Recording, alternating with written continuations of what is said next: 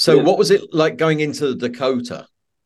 Well, we walked into the office first, and the assistant said, "Oh, well, John and Yoko are doing a photo shoot upstairs with Annie Leibovitz." And I immediately got a little upset because I had had a run-in myself with Annie Leibovitz while I was a newscaster in Seattle.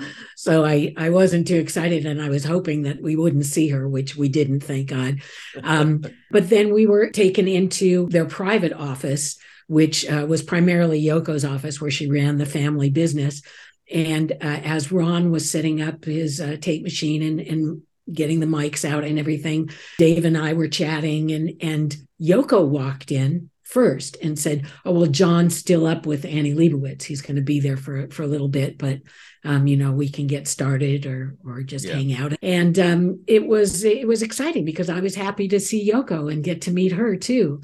When John first came down and Yoko had been with us for about a half an hour at that point, what I remember, and also I should say that the interviews that you hear are never the full interviews. They're always missing things from the tapes and everything.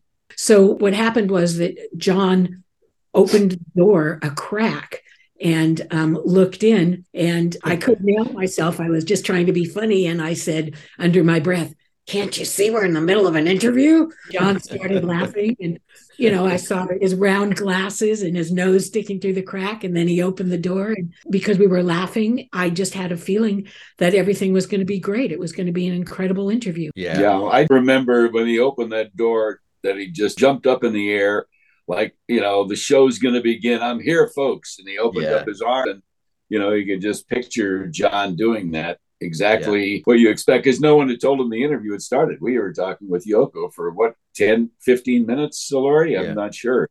What a half while. an hour. And then John just appeared and said, "Oh boy, nobody told me you had started," and jumped right in. I do remember Richard within a matter of minutes. I don't know about Laurie, but it felt like he was somebody that I used to hang out with. It was that kind of connection. It was like almost instant.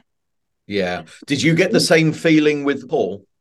I was just going to say the interesting thing about going to interview Paul is that we walked in and we had brought him a giant bottle of liquor, knowing that he was really into scotch. And so that immediately, he was so excited. It was like we were all best friends immediately. And although I felt definitely friendly with John right away because he came in and I had been sitting on the love seat and Yoko was in a chair in front of the love seat, and John came down and sat right next to me on the love seat, and it was like, oh my God, this is my childhood dream. I'm sitting right next to John Lennon, and it was unbelievable. So why were parts like "you under your breath" saying "can't you see we're doing an interview"? Why is that not on the tapes that I've heard? Well, as Ron Hummel, our engineer producer, says, it's a lot of the tapes that have been somehow released that people listen to aren't complete, and they're missing things. And and he also said that a lot of them are bad quality, and so things drop out. So it's unfortunate, but true. But on the other hand, they belong to RKO, not people who are just posting them. So right.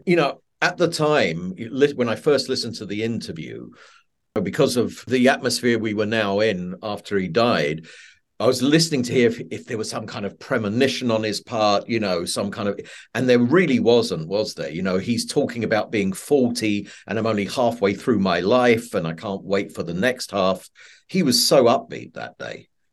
Yeah, and I'm so relieved to know that on that particular comment, Richard, did come through, because I'm sure Laurie will probably echo this.